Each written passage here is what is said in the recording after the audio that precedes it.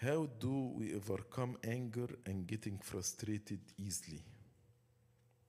Anger is not a reaction to the actions of the other, but anger is a reaction to our interpretation of the actions of the others. Let me explain to you what do I mean by this. For example, if somebody right now entered, here we are maybe 70, or if somebody entered right now and cursed all of us, are we going to have the same action? No. Somebody will say, just let him go, God forgive him. Somebody maybe curse him back. Somebody maybe pray for him. So we'll have different actions. If anger is a response to the action of the other, then all of us we should have the same action. All of us we should become angry. But because how we interpret the reaction of the other, this what determine your action. For example, if somebody cursed us, فتقول معلش, let it go. Let me accept this with Christ. Then actually you will calm down. But you said, how come? How will come curse me? So you will get angry. My advice to you, try to choose interpretation that calms you down, not interpretation that actually make you more angry. When somebody upsets you, think about interpretations that calm you.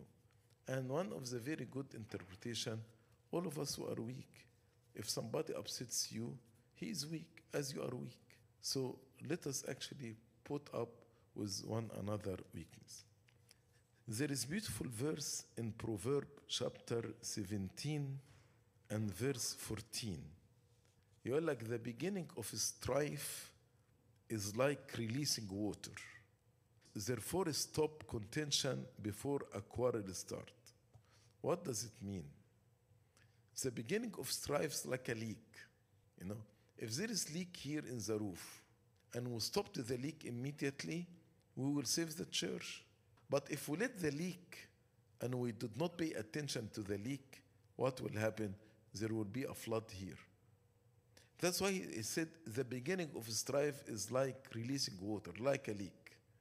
When you feel your anger start leaking, you need to stop it right there. With the first trigger of your anger, you need to stop it. Therefore, stop contention before a quarrel starts. Stop it there. Otherwise, you will explode. So, learn how to be slow in your anger. Definitely, you need to ask also the grace of God. Because without the grace of God, you cannot control your anger. What is a practical exercise for humility on a daily basis? You need to do the works of humility, like obedience, serving others, taking the last seat, putting others in front of you, run away from honor. When you do these practices, even if you don't feel it in your heart, but you do it by your mind, then when God sees your faithfulness, then it will be processed from here to your heart. How to overcome laziness and spiritual dullness? Self-discipline. And again, one of the common answer to all this question, grace of God, grace of God. You need to ask for the grace of God. Because without the grace of God, you cannot achieve any good thing. So ask for the grace of God. And you need to be strong in self-discipline. One of the things that help you in self-discipline is fasting. Because in fasting, you say, no, I'm not going to eat this food. And also accountability. So you can ask somebody to be your support system, to hold you accountable for laziness. And it check on you every day. Did you perform your duties or not? Whether work, whether school, whether spiritual canon, And with encouragement and accountability, also mainly with the grace of God, you will be able to overcome laziness.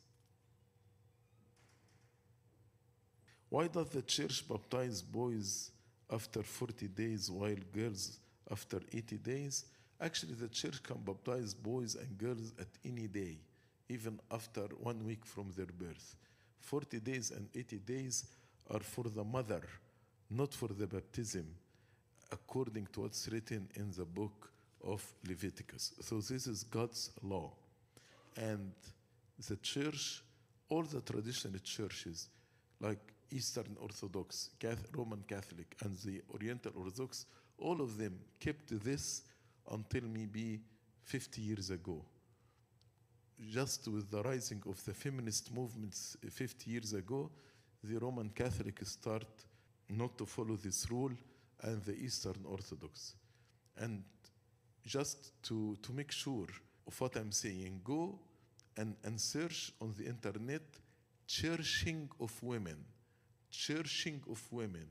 You will find the rites in the Roman Catholic Church and the Eastern Orthodox Church about certain rite, about how the woman comes back to the church after 40 days or 80 days. What I'm trying to say, for 2,000 years, all the church, East and West, knew that this rule, we should abide by it, either in the West or in the East.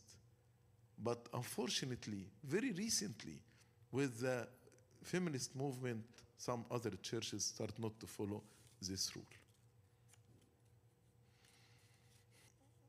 What does your stick represent? Pastoral staff, like a shepherd. The bishop is a shepherd.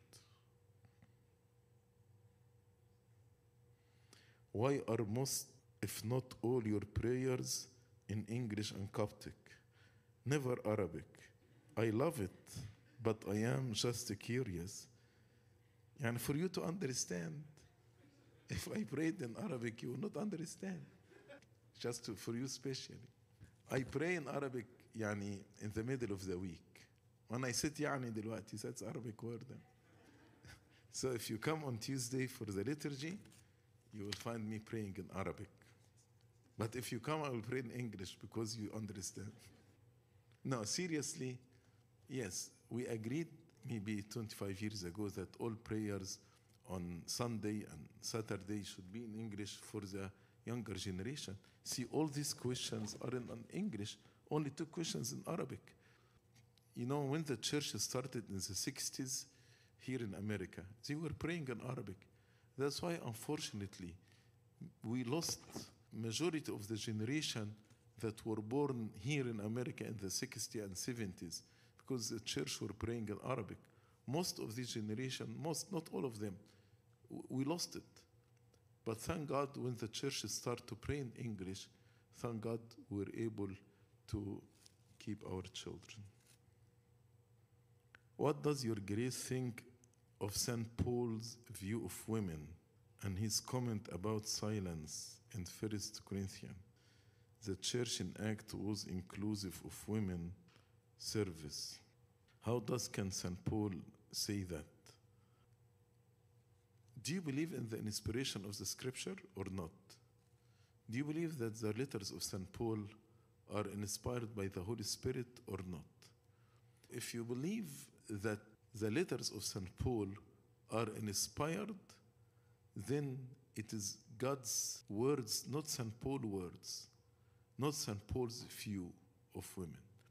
About including women in the service, St. Paul included women like Phoebe. She was actually very active in service. And many other women, like the 2 women in Philippi chapter 4, Deus Sintichi, اللي هم كانوا بيتخانقوا مع بعض دول. These were 2 active women in the church. And I said, I implore Ephodia and implore Sintichi to be of the same mind in the Lord. So they were active in service. But St. Paul was speaking about the authority. The authority, in teaching there is authority. And God gave man to be the head, as St. Paul explained in 1 Corinthians, the head of Christ is God, and the head of the woman is the man. So there is no superiority, because he said the head of Christ is God, and the Father and the Son are one. But the Son actually came from the Father, as the woman came from Adam. And God actually made Adam the head. And that's why he said woman should be submissive.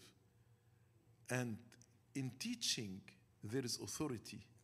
That's why St. Paul said, I don't permit women to teach. And these are, or have authority over men. But these are not the words of St. Paul.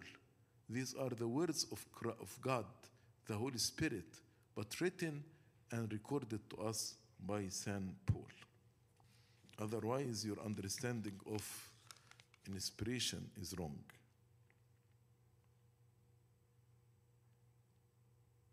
هل حضور القداسات يكفي بدل من الصلاة بالمخدع؟ أنا مش بصلي في البيت وبكتفي بحضور القداسات. طب أنت رأيك إيه؟ هو مش في وصية بتقول ادخل إلى مخدعك واغلق بابك؟ فإزاي يعني حضور القداسات يكفي؟ طب والأيام اللي ما فيهاش قداسات هتعدي عليك أيام من غير ما تصلي؟ لا طبعا. في صلاة جماعية وصلاة عائلية وصلاة فردية. صلاة المخدع دي الصلاة الفردية. الصلاة اللي احنا بنصليها هنا دي الصلاة الجماعية.